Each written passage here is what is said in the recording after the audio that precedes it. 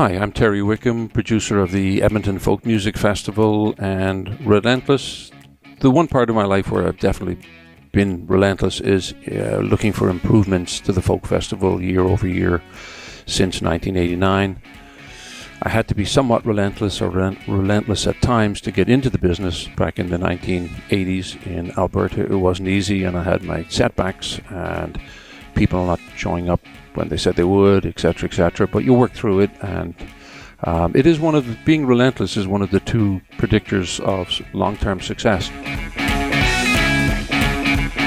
Hello, everybody, and welcome to the Relentless Podcast. I am your host, Kyle Dubé, and I'm very excited today to have a man with us who's going to talk to us about this really cool journey of one of the most iconic festivals, not only in our city of Edmonton, but I would say in Canada and potentially internationally. Mr. Terry Wickham is joining us, who is the artistic director, producer, general manager of the Edmonton Folk Festival. Terry, thank you so much for joining us. Great to be here, Carl. It's good to have you here. The way that you described it to me before we started recording was you're the guy that gets to plan the party and pick all the records. I like that. Yes. Yeah. I'm surrounded by great people at work who do a lot of research on new bands and all of that, but I eventually go in and try and close a deal. Yeah, which is awesome. Now, listen, let's talk a little bit about you before you got involved, because if I'm not mistaken, 1989 is when you started with the Edmonton Festival? Correct. Edmonton Folk Festival? What were you doing before that? And for those of you that have just listened a little bit to you talking, they're going to hear your voice a lot more. You have a lovely Irish accent. So you obviously were born there, came over here. Talk to us a little bit about your journey. Well, I was born in 1955. Okay. Yeah, and born in North Dublin. Went to school, did well at school, played well at sports. So the kind of things that were rewarded for young males at that time. Had lots of friends, had good health, loving family. Lots of advantages. So I ended up going to Trinity College in Dublin. Not easy for a North Dubliner to get in there. Managed to get a scholarship to go, so that was great. So you were smart. I was. Yeah. Not so sure now. But as an 18-year-old, 17-year-old. Now you're wise. Yeah. Ireland at the time didn't have a lot of jobs. I came to Canada for 3 summers, worked in London, Ontario for 2, Leon's Furniture. Okay. Out by the 401 in Ontario, outside London. Like, what were you doing? Were you selling furniture or working in the warehouse? Working in the warehouse, it was minimum wage job. But it was fun to come over and just see Canada and enjoy it. Did you know people? Is that like, why did you come here? The typical immigrant story. My brother was here, my sister was here. So, having family connections always helps to settle in. But they were just temporary jobs for the summer. Then I'd go back in the winter and spring and stuff and be in school. And then when I graduated, about 2 weeks later, I planned to come to Canada, and I came to Canada in 1976. Okay.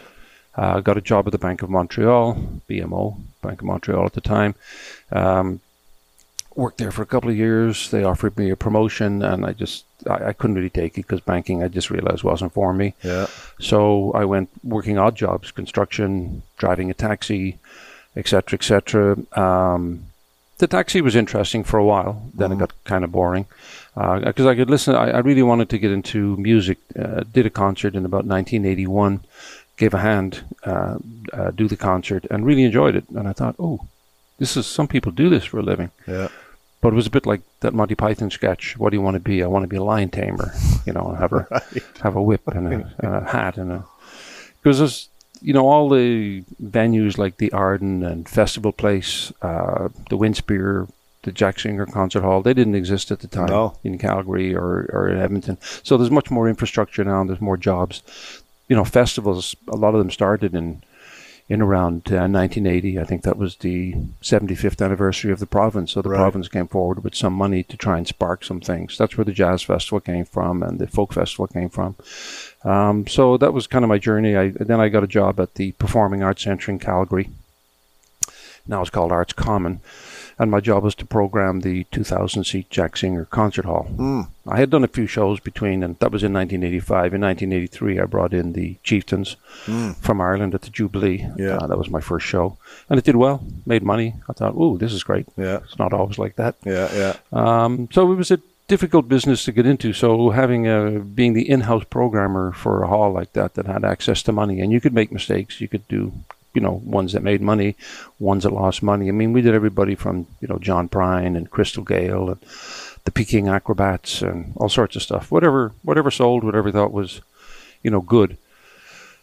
And then we did some shows that only drew 120 people, like some opera shows. So I learned how to, stay away from classical, stay away from anything like that, stay away from jazz, really. I mean, we had Wynton Marsalis when he was on the way up, and that made money. But generally, jazz is a pretty hard sell. Yeah. But I was always drawn to folk music. So in 1989, when Holger Peterson left, he called me and said, I think you'd be perfect for the job. And, of course, I promptly said, thank you very much, and turned it down. Why did you turn it down? Well, I was living in Calgary. The festival up here was broke at the time, so it wasn't paying very much. It was paying in the low 20s. Right. Even in 1989, that wasn't a good salary. It was more like half a job. We just had a baby, 6 months. He was about 6 months old at the time. But then they came back a second time a few months later and said, we still haven't found anybody. Are you interested? And I thought, well, I'll go for the interview and see what happens. Yeah. And I'd been to the festival a couple of times, and I thought it was a great event. When did the festival start? Started in 1980. 80, okay. First one was in Gold Bar Park. Okay. Right beside the sewage treatment plant. That's right. The residents, I guess, didn't like us there. And the city wanted us to move. So the producer at the time, the city picked Gallagher Park for us. He didn't like it. He didn't think it would work. But I think we've maximized it and shows that it can work. It's kind of iconic now because it has the best view of the river valley, it's very I think. Iconic, yeah. And 6 of our 7 stages are on hills, which is the way the Jubilee is built, or cinemas are built. Sure. You're sitting on, it's always leveled. There's kind of a raked seating, they call it. And so you can see over people's heads and you can be comfortable sitting down. So it's quite perfect. So, started in 1980. So we're coming into our 44th year now. Wow. So when you were coming up as a young lad in Ireland and then you came over to Canada, were you a big music fan? Like, were you really this was a very passionate thing for you? Oh, yeah. I really got into music when I was about 12, 13. My dad brought a stereo system, which was unusual at the time. Everybody had mono, so we had stereo, and you could turn it down. You could hear different instruments. Yeah.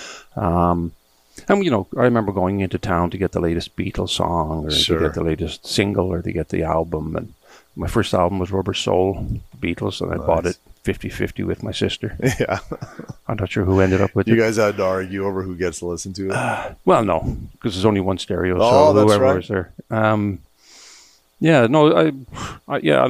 went to a lot of concerts. Dublin got a lot of concerts. I remember going to see Leonard Cohen and getting seats in the second row through a friend of my sister's again. Yeah. And then I thought, how do people get these seats? And I went, I want to get these seats. Yeah. So I actually talked to Leonard Cohen one time by mistake in 1985. We were looking for someone to open up the art center, and someone, it was kind of before computers, someone had given me a card and said, here's Leonard Cohen's manager's number. So I phoned up Friday afternoon.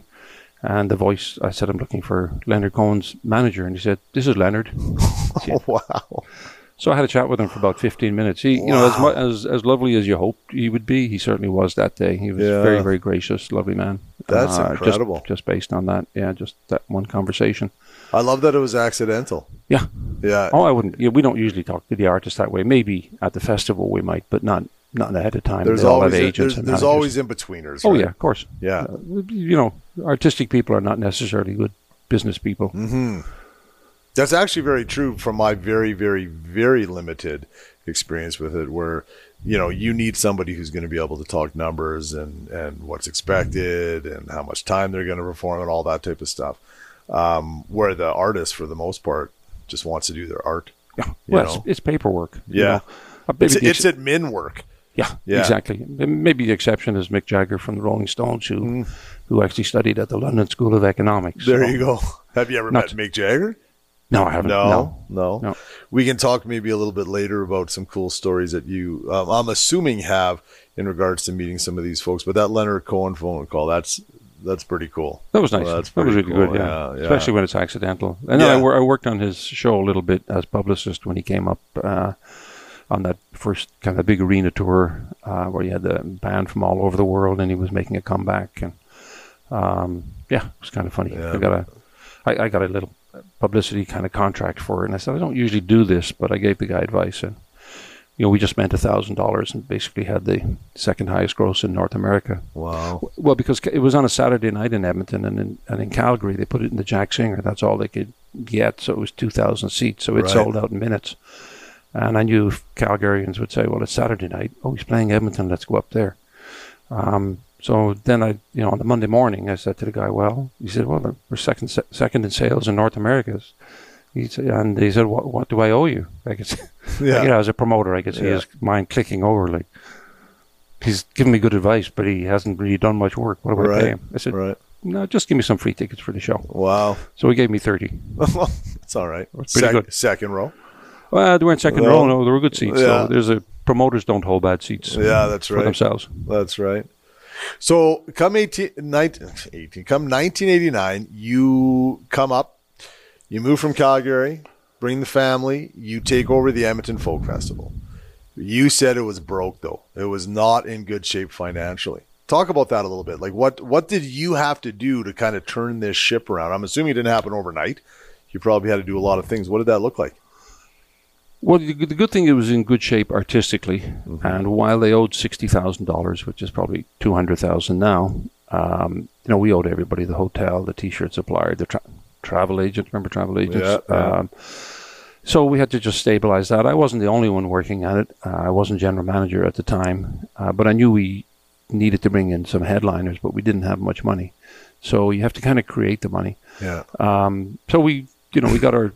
I mean, the biggest thing that people don't like when you owe them money is that you stop communicating. So we started communicating with them, and I went to the board and said, yeah, I know, they wanted to start passing out the hat at the top of the hill at the end of the day. I said, no, you're charging $25 for a weekend pass. Why don't you charge 30 or 35? Sure. And then 40 and then 50. But the trick we did was every time we increased the ticket price, we also increased the artistic budget. I was going to say $25 for a weekend pass. It's nothing. Now, even in 1989, that was nothing. It really wasn't. It was too cheap. Yeah, I think that sometimes you can join an organization and you can see its strengths better than you can when you're in the middle of, seeing the forest for the trees kind of thing. And they were all very worried. And I said, no, this is a great show. This is very well respected. We'll get out of this. And we had good luck for the first few years. There wasn't a cloud in the sky for the first 3 years I was there. So we managed to clear up the deficit in the first year. And then, well, we haven't had a deficit in the last 35 years. So don't you find it interesting, though, Terry, where, like you say, people that are just so heavily involved and it's their baby and they love it and it's so important to them. I've been involved with my organization now for 20 years, and I've had this happen in my career too, where you're almost underselling it, where you have confidence in it, but you want it to be so true to the roots of, well, no, we just want to give it to the people, so we're not going to charge very much. But at the end of the day, it can be quite detrimental. Yeah, well, one of our policies is to be affordable for families. So right now we're at $209, which, that's a chunk of change. But under 12s are free, and teenagers are half price, and seniors get a good discount, and 18 to 25 get a good discount. And you know what? If you don't have the money, you can always volunteer. Absolutely. And get in for free. So, if there's two parents going, it's $50 a day each, and then maybe they're bringing their two kids. And unlike other festivals, you could bring your own water. We'll provide free water down there. You can bring your own food, although we have food down there. But we watch the price on everything, like T-shirts, et cetera, et cetera. We believe in make a living, not a killing. That's right. That's right. That's a good way to look at it. At the end of the day, though, you got to make money in order to make it. Well, we need to break even. Yeah. We need to, we're not for profit. So I like to say, well, we can't make a profit, but no one said we couldn't make a surplus. Absolutely. That's the way I look at my organization too. A lot of people look at nonprofits and think, oh, well, they can't have any money in the bank. It's actually not true. It's a surplus. No one's making money off of it. Terry Wickham's not making money. Kyle Dubé is not making money off UCAN Youth Services. Like, that's not, that's why it's called non-for-profit, or ours is a charity. But I do think that it's good to have some surplus so that you can have some rainy day fund money, and so that maybe you want to increase something or do something a little better, then you can put some money towards that. And for you guys, it's all about the folks that are showing up. Yeah. Right? So, well, I get paid a salary.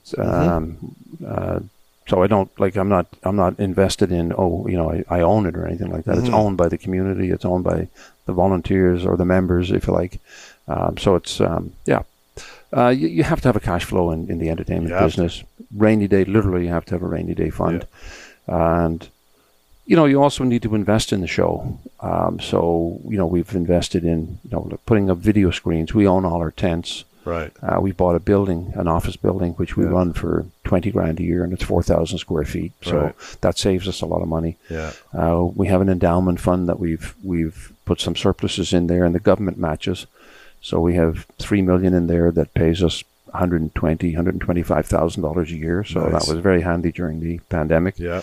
We're pretty well structured, but it's all based on the ticket sales and the loyalty of the Edmonton audience. And for the second year in a row, we sold all our weekend passes in a day. So that tells us something. We're thriving. I mean, 20% of independent music festivals didn't make it through the pandemic. And we did, and we actually came out in a way stronger. With last year's lineup and this year's lineup. So I'm pretty happy with where we're sitting. Yeah, absolutely.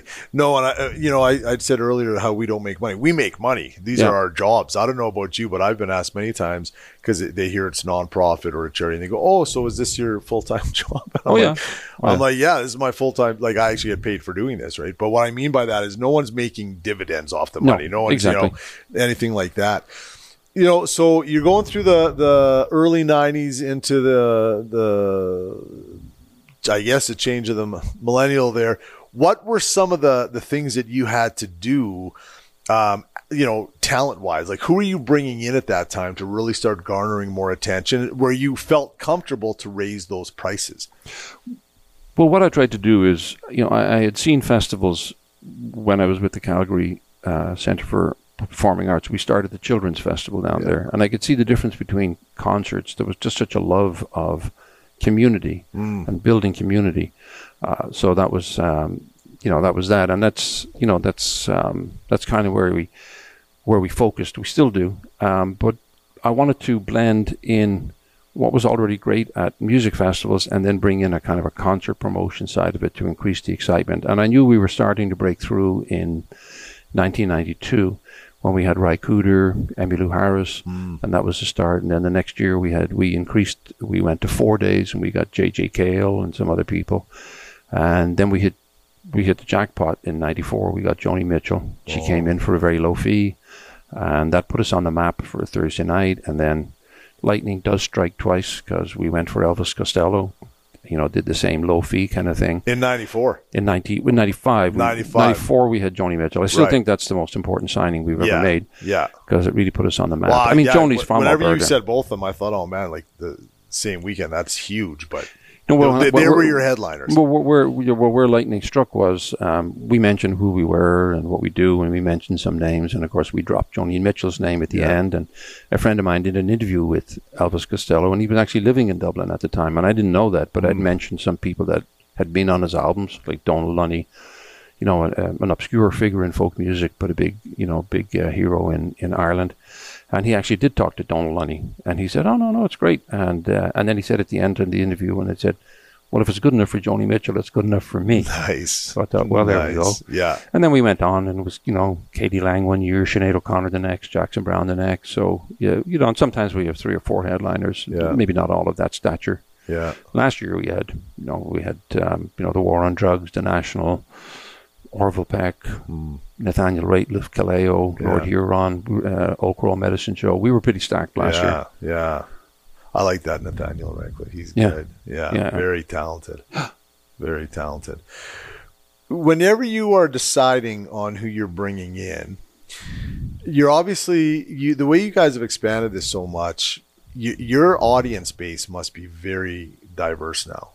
Just age-wise, like everything. So, you're obviously looking at trying to. You get what I'm saying? Like, you're going to have 14-year-olds who like this type, and you're going to have 84-year-olds who like. You got to be able to make sure you're trying to make everybody happy. Is that a fair statement? But that's exactly what we try and do. We try and break that cliche. You can't keep everybody happy. That's what we try and do. Yeah. With some success. Yeah. We have 60 artists that we pick from. So I always found. We were playing kind of catch up on people we hadn't had, so we're going for the older guys. But I found with the younger audience, If you gave them 6, 7 bands that they even knew the name of and kind of liked, they were very happy. They didn't want to dominate it, and I think they've been dominated all their lives by baby boomer music and stuff like that. So we've definitely taken a switch to go younger in the last, say, 5 or 6 years, and more maybe. Like Nathaniel Rateliff, Kaleo, etc. And that's, that's what you have to do. But, you keep it to the core. You bring in really good music. Someone asked me one time, how do you get a really good lineup? I said, you make sure every artist is really good. That's pretty basic. I know. It's kind of my Forrest Gump moment. Yeah.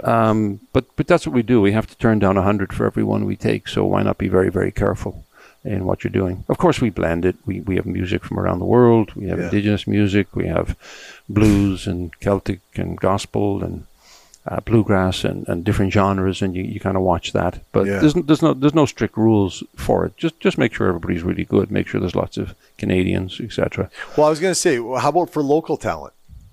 Do you guys showcase local talent, or is there is there some sort of an application form that people have? Because listen, when you're going for the headliners, they're probably not calling you to say, I'm begging you to be in this, but I'm assuming some of these up and comers are. Yeah, but that's the hardest part of my job, is to have to say no, and I have to say no 100 times for every yes. But no, we don't have an application process. I'm kind of old school, so I will reply to every email. I will listen to everything that comes in. Sometimes it's an acid jazz rock band from Montreal, and I kind of go, well, that's not going to fit in. Yeah. But generally we listen to everything, and we don't say to people that we're yes or no. We just say, unless they kind of inquire. And I don't comment on the music because I don't play music myself, so I don't feel qualified to do that. I just have a kind of an innate kind of feeling of what the Edmonton audience, at least our audience, I think will love. Yeah. So do you play musicians or a musical instrument at all? No. Nothing? Nothing. Got a guitar, did one lesson. Lazy. When I can hear some of the best guitarists in the world, I'm kind of lazy that way. I kind of grew up in the sports world and the I suppose money world, not big money, but studying economics and stuff. Yeah. But music was a passion. Yeah, I love music, but not to the point where I played anything. See, I think your job is so cool, and that you don't play a musical instrument, I think is cool. I'm the same way. I love music so much. It's not a passion like yours is, but I feel passionate about it. I'm big into it. Not one part of music is in my life. It's like you had a guitar, learned how to play Tom Petty, She's a Good Girl. That's not what, like the first chord, and then I was done. Yeah. I felt like I could just retire on that. So yeah. Well, if you can sing the song, that's good enough. Yeah. I was in a choir. My car. Oh, yeah. Just a school choir. I don't really fancy it. But if I wanted to be in a band, I wanted to be like Paul McCartney or John Lennon, write the songs. Yeah. Play the guitar. Sing the songs as well. So I'm a huge U2 fan. Huge, like weirdly big fan. And I always said, if I could just play the tambourine, I don't think it'd be that hard. But just one beat tambourine, then I could be the fifth member. But they never called. No. I had a friend who he was Roddy Doyle. Roddy Doyle had he did The Commitments. He wrote the book for The Commitments, which I thought was a very funny movie. Unbelievable movie. Yeah, I saw them live here twice in Edmonton. Okay. Yeah, fantastic. Yeah, well, he ended up. Johnny Sutton just lived down the street from me, and I said, "Hey, how's Johnny Sutton doing?" He says, "Oh, you didn't hear? He's managing Roddy Doyle, so obviously he did well." And he was telling me he was running this little hall, St. Francis Xavier, and he said, "You should." I was telling him what I was trying to get into at the time, 85, and he said, "Come on down. I got this band, and they're rehearsing, and they're going to tour Australia. Then they're going to the States. He said, I think they're going to be big." So the punchline is U2, and I didn't go down. I didn't go down. Not that it would have made any difference in my career, but it would have been interesting. Yeah. But that video, that shot that it shows all early on, it's kind of black and white, and it shows all these old kind of faces in this hall. They're just kind of Dublin faces. Yeah. I'm pretty sure that was shot in that hall. Nice. Back to The Commitments. When that movie came out, truthfully, I think when we talked earlier, I told you I've been to Ireland and Northern Ireland 11 times. It's other than here, it's my favorite place in the world. I feel very blessed and fortunate that I've got to go to your island so many times, and it really is just this incredible place. But I remember when the Commitments came out, I had never been to Ireland yet. I couldn't understand half of what they were saying because the accents were so strong. But if you haven't watched this movie, I love the concept of it, where essentially they want to put together a band, they put an ad in the paper, they get all these people and they try to make it work. But if I'm not mistaken, I read somewhere that's how they put the movie together too. Some of these folks were already established actors or actresses, but most of them were not. They put an ad in the paper and just brought them all together and made this incredible movie. Is that the way they did it? Well, I was in Canada at the time, but I believe that's the way they did it. Yeah. There was a lot of people that were just new and doing rehearsals and stuff. And I think the big thing is they wanted to play in front of Wilson Pickett, right? And we brought Wilson Pickett in a few years after that. That's cool. It was kind of cool, and he was great. Yeah, it was a lot of fun. Yeah, the concept of the movie is so cool. And then they, like I said, I saw them live because they would do the Commitments World Tour. Yeah. But that young lad who was the lead singer, I think he was only 19 when they filmed the movie. Just what an incredible voice. But he wasn't part of it. Apparently he didn't go on tour with them. So it was one of the other guys that sang. But it was still incredible. Just saw him in a little bar. Awesome venue to see them in. Very talented people. Yeah, so. I know who you mean. I wish I could remember his name now, because he's had a fairly big solo career. Right. I tried to get him a few times, and it always seemed to fall through, so I gave up. I wasn't quite relentless on that one. Well, it's lesson learned. I met him once too, and he kind of it seemed like okay. Yeah. I get what you're saying without saying it. He and that's the thing, I say kid. Whatever year that movie was in, he was 19. He's probably older than I am now, but no, truly very, very cool. So back to the Edmonton Folk Festival. When we think of, or I should say, when you think of, you talk Joni Mitchell was kind of that, what I'll call the TSN turning point, if you will, right? Where it really shifted some things. And then, like you said, you're able to drop her name a couple times. Who are some of the other, not so much what you would consider being such a music guy, but maybe what people like me, where it's like a big name that you brought in that was really helped bring a lot of folks in? In 2006, we signed Norah Jones 6 days before the Grammy Awards. Wow. That was good. Yeah. People like Natalie Merchant, Van Morrison. Van Morrison is huge. Yeah, big. That was kind of our biggest signing. We had to do a separate, to keep ticket prices reasonable, we had to do a separate Wednesday night. But then again, if you bought a weekend pass, it was $60 to go and see Van Morrison, and if you were a youth, it was $40. Wow! So that was pretty cheap. Yeah. We've had, I'd say we've had about half of who we would want to have had. We tried to get Dylan one time, didn't work. He ended up playing a casino in South Dakota or something that night because I tracked it. So I kind of went, that's interesting. Was that annoying though? That had to be a little bit annoying. Well, no, not really. Because it's a lot of work to do an extra Wednesday night. I don't really want to do that. But, some of the, we had Sarah McLachlan and Lorena McKenna and people like that when they were on the way up, for cheap fees, and they were both really good and, very... Who are some of those other people that were on their way up and then they just exploded? Sarah McLachlan is Nathaniel huge. Rateliff would be one where we booked him, and we booked him as a solo artist because he's just a singer-songwriter. Yeah. And then the agent said, he has a band he'd really like to bring. I said, okay, well, I can pay them more. We're doing well. Yeah. Not for profit. Yeah. And he came in with the band, and I wished I had another spot on main stage, but I believe the taxi drivers were up and dancing outside the cars because he's on stage one. And then I went on holidays and I came back and I thought I should bring him in for a concert. He was really popular because I work at the Winspear Centre for Music in the winter and just do some of their concerts like I used to do at the Jack Singer in Calgary. And phoned up and he said, haven't you heard what happened? I said, no, we had that song S.O.B. and everybody was singing it, Give Me a Drink. I said no, and they were getting ready to play Union Hall. And I said, whoa, hold on. I think I can get him into the Winspear. And I said, it's a much nicer hall. And they said, yeah, let's do that. And he sold so many tickets. They have what they call a tessitura system, which is more for, not like Ticketmaster, it's more for season subscriptions, stuff like that. So it crashed their system. Oh, wow. It went offline, for the first day.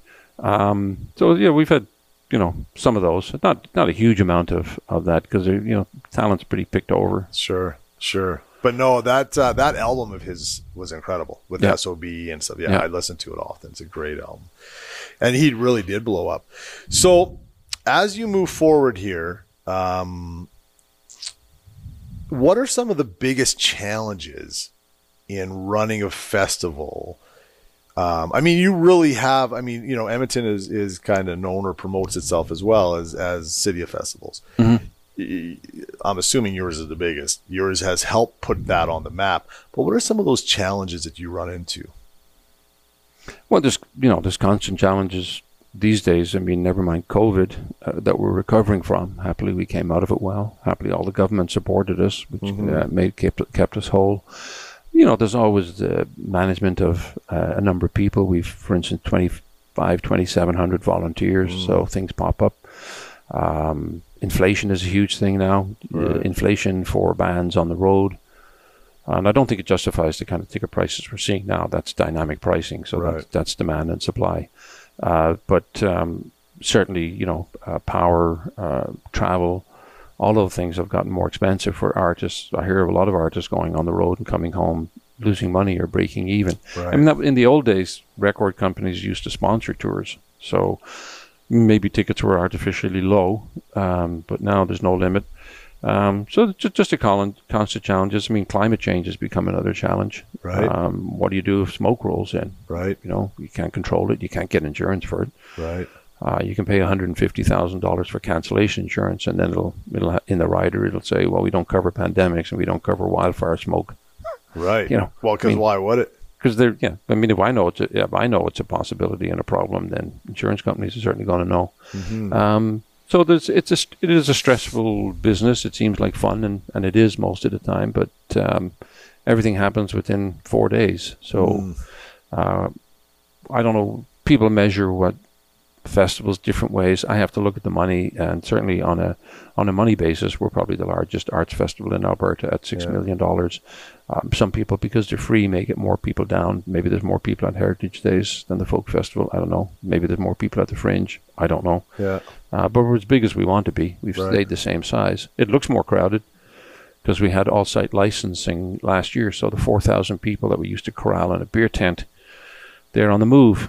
They're wandering around with their beers and sitting at different stages now, and so it seems more crowded. But we don't want to spoil the atmosphere. We want to keep it the same size. Yeah. It's big enough. It's big enough. A lot of people. It's a lot of people. It's 14,000 paid, yeah, and we let about 11,000 in for free. Yeah. Children, it used to be seniors, not seniors, but Cloverdale residents and social service agencies, volunteers, of course. Sure. So it's fairly full. Yeah, it's amazing. 2,700 volunteers. I used to volunteer coordinate for a thing in St. Albert called Youth Explosion, where we'd have 100 volunteers. Yeah. And I found that to be a lot of work. I can't imagine volunteer coordinating 2,700 people. I can't either. Yeah. That's an incredible job. Yeah. So I don't. Of course we have people to do that. You can't, right? But I know a lot of people that volunteer that love it. You treat your volunteers well, which I think is very important. I think it's very important. Well, I like to say the volunteers treat themselves well. I mean, we've set up those systems, but, I make some decisions on food and hiring a chef. So, people get free entry, they get free food, they've got great parties, they get a T-shirt. They can bring their kids down that are underage. They get, skip the lineups, all that kind of stuff. But they have to put the work in, too. They work hard, though. Because I know some folks and they say, we work hard. We show up and their shifts they're going hard, which I think is very, very cool. But again, it's give and take, right? It's give and take. That's what a good partnership is, especially with volunteers. I've always looked at volunteers in that way. I used to think that people volunteered, they must love the music. That's not necessarily the case. Some do, but some don't. I think it's fundamentally everybody wants to be part of something that's bigger than themselves, like the organization you're in, and helping. That's you can just live your life individually, but if you want to live in society, do something, make it better. People want to contribute. That's what they want to do, and what the Edmonton Folk Festival does is it contributes hugely to Edmonton. Obviously to the economy, it does. But then I think it's this opportunity for people to go out, and I've always looked at entertainment, whether it be a folk festival or a movie or whatever you're using for entertainment. Maybe it's an Oilers game, whatever that is. It's escapism a little bit. Of course. It's a time to just go and get away from all your stuff that you're dealing with and just live in that moment and hopefully really just take it all in and enjoy it. But exactly, that's it. We're like a salmon going against a stream in that, the whole dynamic pricing. Sure, if we put the first 5 rows and had seats there, and we bring you your drinks and all that. Yeah, we could sell them for hundreds of dollars, but we don't do that. We're very democratic. Yeah, all the prices are the same. No VIP tickets, which a lot of most other festivals do, but not folk festivals in Canada. So the people who get the best seats are the ones that come down early in the morning, and they get the best draw. Right. And we have a raffle for the best seats. Yeah. And of course, if you're picked, you can bring your 8 friends to sit on your tarp with you. Sure. So you're kind of a hero for the day. Yeah, that's right. But I think that's what people really like. I think that's the difference between liking us and loving us. And I think they see all that. They know what's going on in the world. When you go into the Jubilee and you see people in the first, 5 or 10 rows, they're either friends of the promoter, friends of the artist, or they've got lots of money and they paid to be there. Yeah, absolutely. The Relentless Podcast is brought to you by UCAN Youth Services, which I am very proud to be a part of. UCAN Youth Services is an organization that helps young people move out of harm's way and onto a path of economic independence. If you want to learn more about the incredible work that we do with some very vulnerable young people, please go to www.youcan.ca. That's www.youcan.ca. Let's talk about the pandemic, if that's okay, because when I think of relentless, so many people had to be relentless just in general to get through that. This obviously, and you had mentioned earlier that the government definitely helped you guys financially with some of the subsidy stuff that they did. But I mean, this must have been, that would have been a tough time for anybody promoting any kind of gathering, let alone something where you're bringing thousands and thousands of people together. What was that like for you guys? How hard was that, and how did you get through it? Well, it was lonely. I had some health challenges early on too, which didn't help. We're built, everything I did was, I like to travel, concerts, the Windspear, they were gone. I mean, literally you couldn't do what we did. Yeah. So we also kept it fairly tight, in that we had a 1-year-old in our life and a 91-year-old, 93-year-old in our life. So we just, we wore masks. We got vaccines as soon as we could. We kept our social circle tight. I mean, there's email. I'm not on Facebook or anything like that. But that's just what it was. We are, the people I kind of felt sorry for, well, lots of people was like parents. What do they do at school? Oh, school's closed now for the next few weeks. What am I going to do with daycare? What am I going to do with? There was that, and then there was the businesses that were opening and closing constantly. A hairdresser, people doing body work, massage, whatever. Groceries, restaurants, everything like that. How do you order in food? How do you get your staff? My own daughter, lived in Victoria, was going to school. She didn't have a job in the summer. So, they're the people I felt most for, because we just had to make the one decision each year. We're either running or not. And some of the festivals did a hybrid. They kind of went, okay, we're going to do a smaller audience and spread them right out. I just thought that was going to be a pain, and I thought it would hurt you in the long run, because, what some festivals did, they charged a lot more to try and make it pay. The lineup wasn't as good because they didn't have the ticket base to support it. Or they couldn't bring people in, right? Because of flights and travel and all that type of stuff. Yeah. Just, to me, it's either an Edmonton folk festival or it's not. Right. And I was able to tell early on that, by the time in March, I didn't think we were going to be running that year, because I looked at, we didn't have a vaccine, how it was spreading. And then the second year, I knew by Christmas coming into 2021, I knew we weren't going to be running. Right. And I remember the government announced, best summer ever at 11 o'clock. And then at noon, we announced that we were not running. But you see, we that's a whole other podcast, Terry. But we had planned that. But we had planned that a week before. It looked like we were trolling them. We weren't. It was just like we'd had a board meeting and said, "There's no way we can run," because the vaccines weren't going to be distributed. We weren't going to have them all until September. Yeah. And then it took 6 weeks for any immunity to kick in. And then there was that wasn't even the second vaccine. That was the first one. So there was no way we were going to run. Sure. So we came up with a documentary the first year, which is really good. All the artists like John Prine and Brandy Carlisle and Warren Zevon, all sorts of people. His estate. Katie Lang singing, Hallelujah.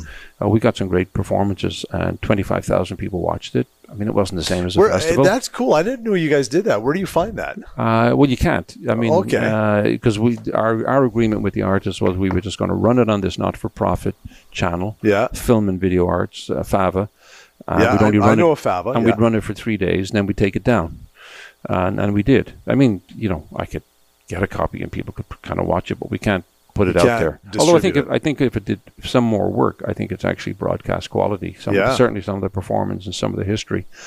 And then the second year, I thought it was, myself, a little bit corny, even though I come up with the name, Taking It to the Streets, the Doobie Brothers album. Yeah. And so we got lots of local artists, and it's important. Like, if you're doing a festival, you have to like drop a stone in a pool. So you have to look at Edmonton, and then Alberta, and then Western Canada, and then the rest of the world. And you have to have good representation. So we generally do. We usually have about 7 or 8 artists from Alberta. But we were able to bring in a lot of artists, and people really liked it. We had a lot of applications that people would organize it. And we said, okay, we'll do everything. We'll bring the music, we'll bring the artists, we'll bring the sound systems and all of that. You organize the crowd. And we organize insurance and all of that. So that was great. Yeah. So many moving pieces to putting. I mean, there's moving pieces from my organization, but when I think of a festival with that many people involved, that many people attending, and it's right from the top to the bottom, all the different things, man, you must have a good team behind you. How many people work for you folks?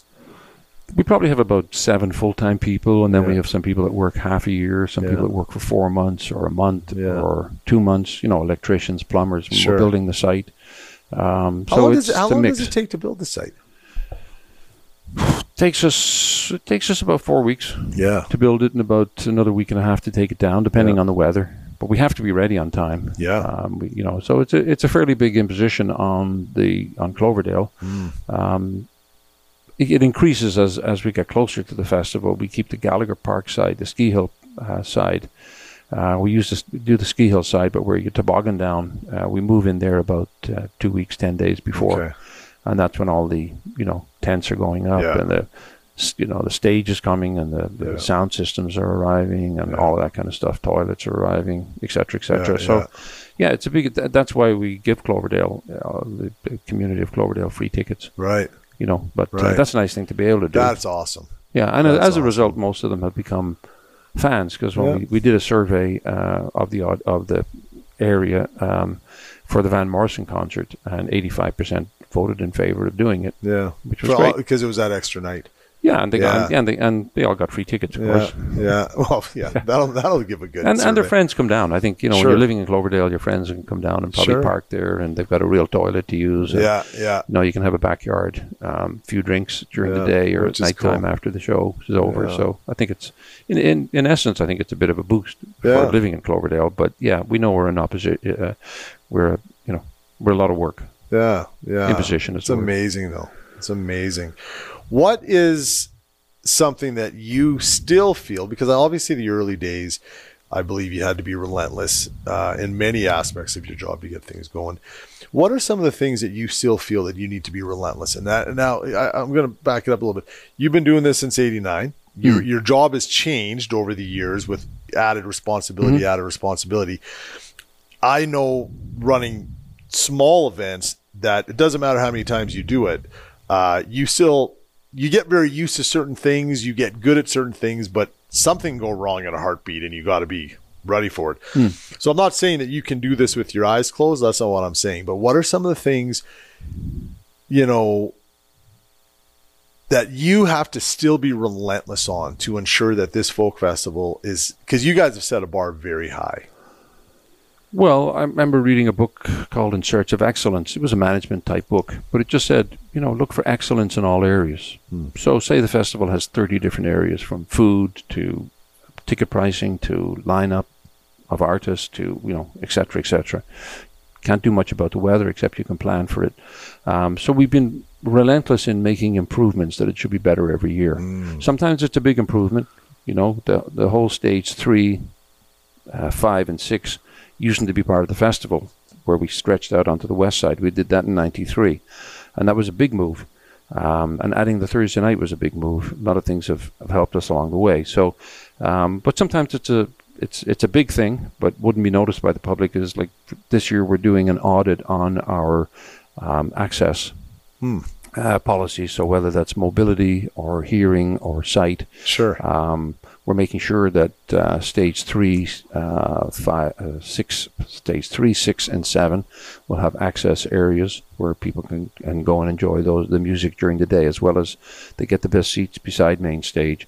So it can be anything. It could be just a better visual design. It could be, for years we wanted to bring in all-site licensing, but the rules were you had to have a security guard for every 50 people or 100 people. So it just, it didn't work. But given our record of no police trouble for many, many years, that AGLC kind of came along with us and said, okay, you guys, we're going to let you do this, and maybe it's 1 in 200, which we already had. Yeah. And people really enjoy that. Now they can just, there was 0 police incidents last year because of alcohol. We're not trying to sell more alcohol. In fact, when you have a tent that it takes an hour and a half to get into, that's where you get the binge drinking. Sure. People are hot. They've been waiting. They're going to have 2 beers instead of 1, and then they're going to have another one before they leave because they don't know how they're going to get back in. Yeah. So that mellowed out the site. It could be even just how you line up. We used to line up along Connors Hill. Well, that's stressful. And metal around it, cars going by all the time. You're a parent and you've got a young kid. Yeah. 3 seconds is a long time if a kid leaves your hand and strays onto the road. So everything we've done is for the audience, adding police outside to control crowds when they were leaving. Our responsibility doesn't end when they walk out the gate. Our responsibility ends when they get safely back maybe to their car or to public transit or onto their bike. So, we've expanded, that kind of thing. So, relentless in just trying to make it better. And as a result, people like John Prine and Brandy Carlisle and the aforementioned Don Lunny not said it to me, that this was their favorite festival. This is the best one around. Now, I don't think we're the best music festival around. There's festivals that are 10 times smaller that are really good. There are festivals that are 10 times bigger that are really good, like Glastonbury. But within the genre we're in, folk music, Newport Folk Festival, Winnipeg, Vancouver, Calgary. I worked for Calgary for 10 years, bring them up, and they've managed to come up that way in from 96 to 2005, because I came from Calgary when I emigrated and came up here. I think, among folk festivals in the world, we're certainly in anybody's top 3 or top 5. Absolutely. If they know what they're talking about. Yeah. I love that idea. And I know that the things that I've been involved with in the past, event-wise, and truthfully, my organization, most importantly, but like we do a big comedy night, which has turned into comedy nights. So now we do, actually this year we're looking at doing 9 of them. And for us, I've always had this belief that every year you try to make it better. And like you said, sometimes it's a big change. And sometimes it's just a minor little tweak that most people don't even see. But maybe it actually makes it better for the ones that are involved in helping and working it, so that it brings a little bit of less stress onto them. So I love that concept. It just makes sense. And if you can make it better every year, or strive to make it better every year, then hopefully the people who are attending it, it's just going to be a better experience for them. So I love that concept. Well, you won't notice it from year to year, but if you look back 10 years, absolutely, you'll notice it. You'll see the big changes. And if you look back to 1989 to now, I mean, not everybody likes bigger crowds, but by definition, some people must like big crowds because they come down. Because you're selling out in a day. But some people do sit it out, yeah. So, no, I think we have gotten it to a very good level. And, I can see now we have to build the talent budget up a little bit. We held our ticket prices this year. We may have to go up, but it's not going to be us putting money in our pockets. It's going to be we want to spend it on talent. Right. That's where our big advantage has been.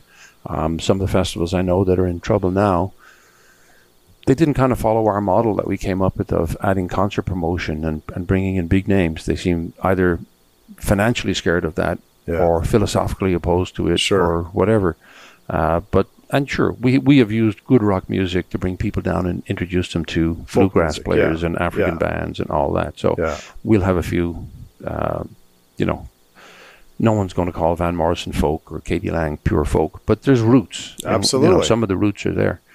That's kind of what we've done. And the ones that didn't follow us are kind of, some of them are struggling now. And I'm saying, well, this is what I do, and we have advised other festivals.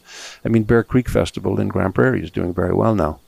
They've got Blue Rodeo and Sarah McLaughlin, and finally they're just kind of landing where their tickets people are trusting. Now they're 7 or 8 years old now, and it's been a struggle. I would never start a festival. I joined one. I would never start one. You got to be kind of crazy. A lot of work to get off the ground. And it's a huge amount of work to get off the ground. And there's a woman called Sarah Card up there who's been working nonstop on that, and now finally she's getting some success this year. So I'm really happy. But they followed kind of our model, as did Salmon Arm, as did Calgary. And we followed Winnipeg's model, and Winnipeg followed Newport. Right. Mariposa, and Mariposa, followed Newport. So it's handed down, and then it grows. Yeah, and I'm assuming too that I think you said to me when we talked about a week ago that you actually, a lot of the other festivals, and you guys get together sometimes, and I don't know if it's an actual association, but it's almost like this little association. Loose association, But we do get together and we share best practices, whether it's insurance or whatever. No one has no one owns all the best ideas. Right. Edmonton is known for having the best food, the best parties, the best maybe view, and the biggest kind of show if you want, and candles on the hill. So there's things that are unique to us. But Calgary has Princess Island Park, which is beautiful. It's got a river going by it. And it's got lots of shade and trees and electricity that's just there, and a permanent main stage and walkways. So we designed that park when I was down there, because I think it was NMAX came up with lots of money, and so we got everything we wanted. In Gallagher Park, we have to put it there every year, so it's more stressful that way and takes us longer. Winnipeg's out in the country. Everybody has unique things to it. Yeah. You've mentioned Brandy Carlisle a few times. What a voice. What a performer. Very, very talented. Yeah, well, my partner that we work together, my wife Laurie, she doesn't take any of the credit, but she finds most of the new bands, and Brandy Carlisle she found, and I'll be honest, I was thinking, it's a bit smooth. I can be a bit snooty. It's a bit too polished. Maybe she's really good. She can really sing. Is it folk music? Right? I'm thinking, well, that's never really stopped me before. Yeah. And she not only convinced me to book her, because she was unknown at the time. It was 2010, same year as Van Morrison, and Lee Von Helm and John Prine. So we had a really nice lineup that year. Ben Harper. Anyway, we brought in Brandy Carlisle. Not only did she convince me to bring her in, but to put her on main stage and to give her what was then the best spot on the festival, second last Saturday night. Because we used to go till after midnight, 12:30. Now we go to midnight. But that second last spot is just when it turns dark. And she killed it. I mean, it was a beautiful night, and she just killed it. She didn't know what she was coming to, but I call it the Norah Jones spot, because that's where we put Norah Jones when we brought her in after she'd won all the Grammys that year, like 10 of them or 11 of them or something. Yeah. And we said, no, second, you can go last if you want, but second last is the best spot. Yeah. Because it goes till 12:30, and some people are going home to get ready for the next day. So you're going to see people walking out no matter how good you are. Yeah. And it turns out when she came in, Norah Jones, it was a beautiful night, and it's the only time I've seen the beer tent empty. Wow. Yeah, sitting on the hill, and everybody left the beer tent. Yeah. Because she was such a big name then, right? Big talent. Yeah, but Brandy has done really well. I mean, now she's playing with Joni Mitchell, which is kind of funny. Because Joni, when we did the show, she hadn't played a live show in 5 years. She had problems with her tuning. She's an excellent guitarist. I mean, even I had some of the best folk guitarists in the world looking at her and I can't figure out what she's doing. What she, not that I don't know anything about music, but she tunes her guitar to the sights and sounds and colors of the British Columbia, northern British Columbia coastline. Wow. So things like that. Yeah. So they're really strange tunings. And then she got some kind of instrument that helped her tune more quickly. And that's why she started playing live again. She didn't do a lot, but we were so honored because she's from Alberta. Yeah. Born here. And her mom came to the show, and her dad. Wow. Yeah. Wow. Special. Yeah, it was really special. It was a special night. Listen, before we wrap up, there's one thing we do. We do a relentless quiz, which we're going to do with you momentarily to see how relentless of a person you are, Terry. Scientifically put together. So we're going to find out. But hey, this episode is going out fairly soon. Who's the lineup this year? Who's coming in?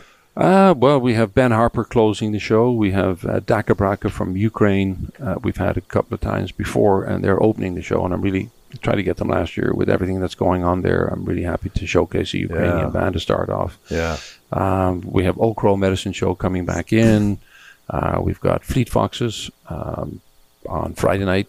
Green Sky Bluegrass are a great band. That's going to be a really nice doubleheader. They're not really known, but they're very dynamic.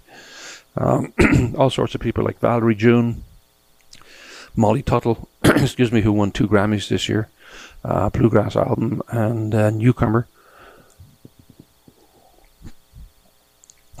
Teskey Brothers from Australia, soul band, Margot Price, Half Moon Run from Montreal, came from all over Canada, but they live in Montreal. Yeah. So, and the 60 artists, pick who you kind of like. Lots of newcomers. How about locally? Do you know? Locally? Well, we have School of Song. So Sammy Volkov. We have Maria Dunn, Juno Award winner, Marielle Buckley. Quite a few locals. Very cool. Yeah. Very cool. But I mean, can people even get tickets anymore? You can get Thursday night and Friday night tickets. Okay. I wouldn't wait too long for Friday because that's getting down to be a low ticket count situation. But just the Thursday and Fridays are available. Yeah. The weekend passes went the first day. Folks, get out and get those tickets in. Listen, let's do the quiz and then we'll tell people where they can find the Edmonton Folk Festival on the social media. And I don't know. Do you Google us? Yeah, we know I'm not. No, but you're the organization not. Is really. Organization is really good Google on social media. Yeah. Well, you can go to our website, or you can Google us, or Facebook, or wherever. We're always out there. Yeah. Wherever you view your social media obsession. Okay, Terry. This is the way we end it. And you seem like a very humble guy. You don't seem like a guy that gets very stressed out. So you're probably not very nervous for this quiz. Appearances can be very deceptive, though. Good. You should be nervous for this. This is very, very serious. Are you ready? Yes. Fruits or vegetables? Fruits. City or countryside? So far, city. Okay. Dirty bathroom or dirty kitchen? Neither. Oh, good choice. It was my job to clean the bathroom when I was a kid in Ireland, so I'd probably go for a dirty kitchen. Either one, I wouldn't live with. Yeah. Salty or sweet? Sweet. Okay, interesting, because a lot of people that say fruits go salty. You did not. You got a sweet tooth. What's left of them? Yeah, everyone. Yeah, Irish dentistry. Morning or night? Night. Favorite comedy movie? Oh God, what's that? Sacha Baron Cohen or something like that. He did a couple of movies. Are you talking about Borat?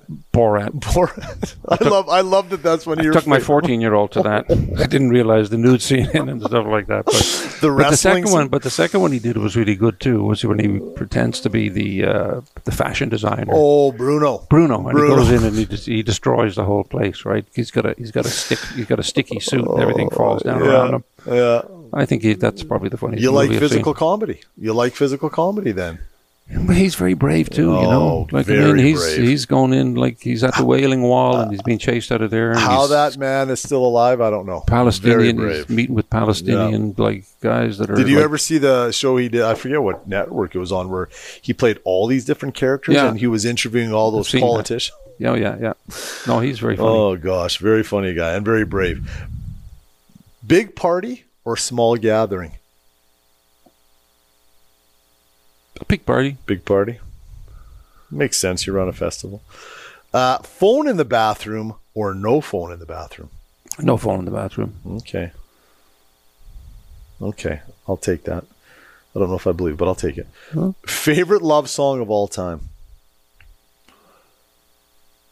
That would be hard, but we were supposed to. Our wedding dance was "Love Buys Love" by Solomon Burke, big 400-pound gospel singer that we had at the festival a few times. So Solomon that was supposed Burke to be very talented. Yeah, what a singer! Made an amazing voice. That was supposed to be our dance song for myself and Laurie, and I'd made a tape, and gave it to the guy, and he put on the wrong side. And I checked with him. So what we get married to? Tramps like us, baby, we were born to run. So that's one of those two. Yeah, one of those two is my favorite love song. One of those two. That is kind of awesome. 2 questions left. Cake or pie? Cake or pie? Yeah. Cake. Last question. Describe your Relentless podcast experience in 4 words. Knowledgeable. Like you're reading my mind. You're interested. All the follow-up, all the intro into it was very professional. All of that, and I really enjoyed it, actually. Okay, that was a lot more than 4 words, but I'm going to take all those compliments. I appreciate those. Terry, this was really good. I really thoroughly enjoyed this. I think that the Edmonton Folk Fest is such an important, it's a bit of glue for our community. I really believe that. And I think what you and your team of people do for the city of Edmonton and really for everyone that shows up to this thing, we need to have gratitude for that. And I understand that whenever you're in the midst of doing it, it's what you do. But I really do hope that you relish in it sometimes. And you, when I say take pride, not in an arrogant way, but you just take pride in being able to relish what you folks give this community and broader community. It's special. It's important. It's needed. And I thank you for it. I wish we had 5 of them, but funding doesn't work that way, and the park doesn't work that way, and people's energy doesn't work that way. But it's a joy to work on. It has its challenges. It's been particularly challenging over the last few years. We've had a few things to deal with, as well as COVID. It's gotten harder. I don't know if that's because of age, but I also think it's more complex in dealing with inflation and COVID and, the burnouts and the relationship damage that happened during COVID. All of that stuff. So it has, now I can't rent a 15-passenger van unless we've got a professional license, which is a surprise to us. And all of a sudden, there goes all our 15-passenger vans. Sure. That was a strange quirk that came up couple of months ago. One of the little hiccups that happens, right? But so we've got to pick up a lot of people at the airport. We have to transport thousands of people around day to day. So it's a big kink that we're still working through, but we think we'll get away with it. Well, so it's complex. I appreciate you. Thank you for being a guest on the Relentless podcast. I think that if we want to find the Edmonton Folk Festival, you on all the socials, we can just Google them. You'll be able to find them. Information on UCAN Youth Services, as always, is at our website, www.ucan.ca. That's YOUCAN.ca. And truthfully, the only thing that you can probably follow me on is Twitter, which is at Kyle Dubé. Terry, thanks so much for being here, and I'm really looking forward to seeing how this year's festival goes. Great. And one of our favorite artists that we ever had was from South Africa, and his name was Lucky Dubé.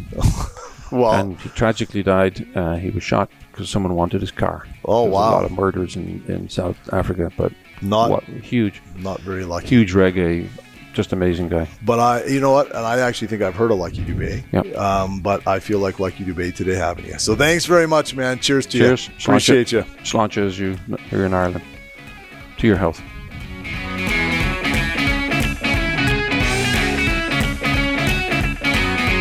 This series is proudly produced by the team at Road 55.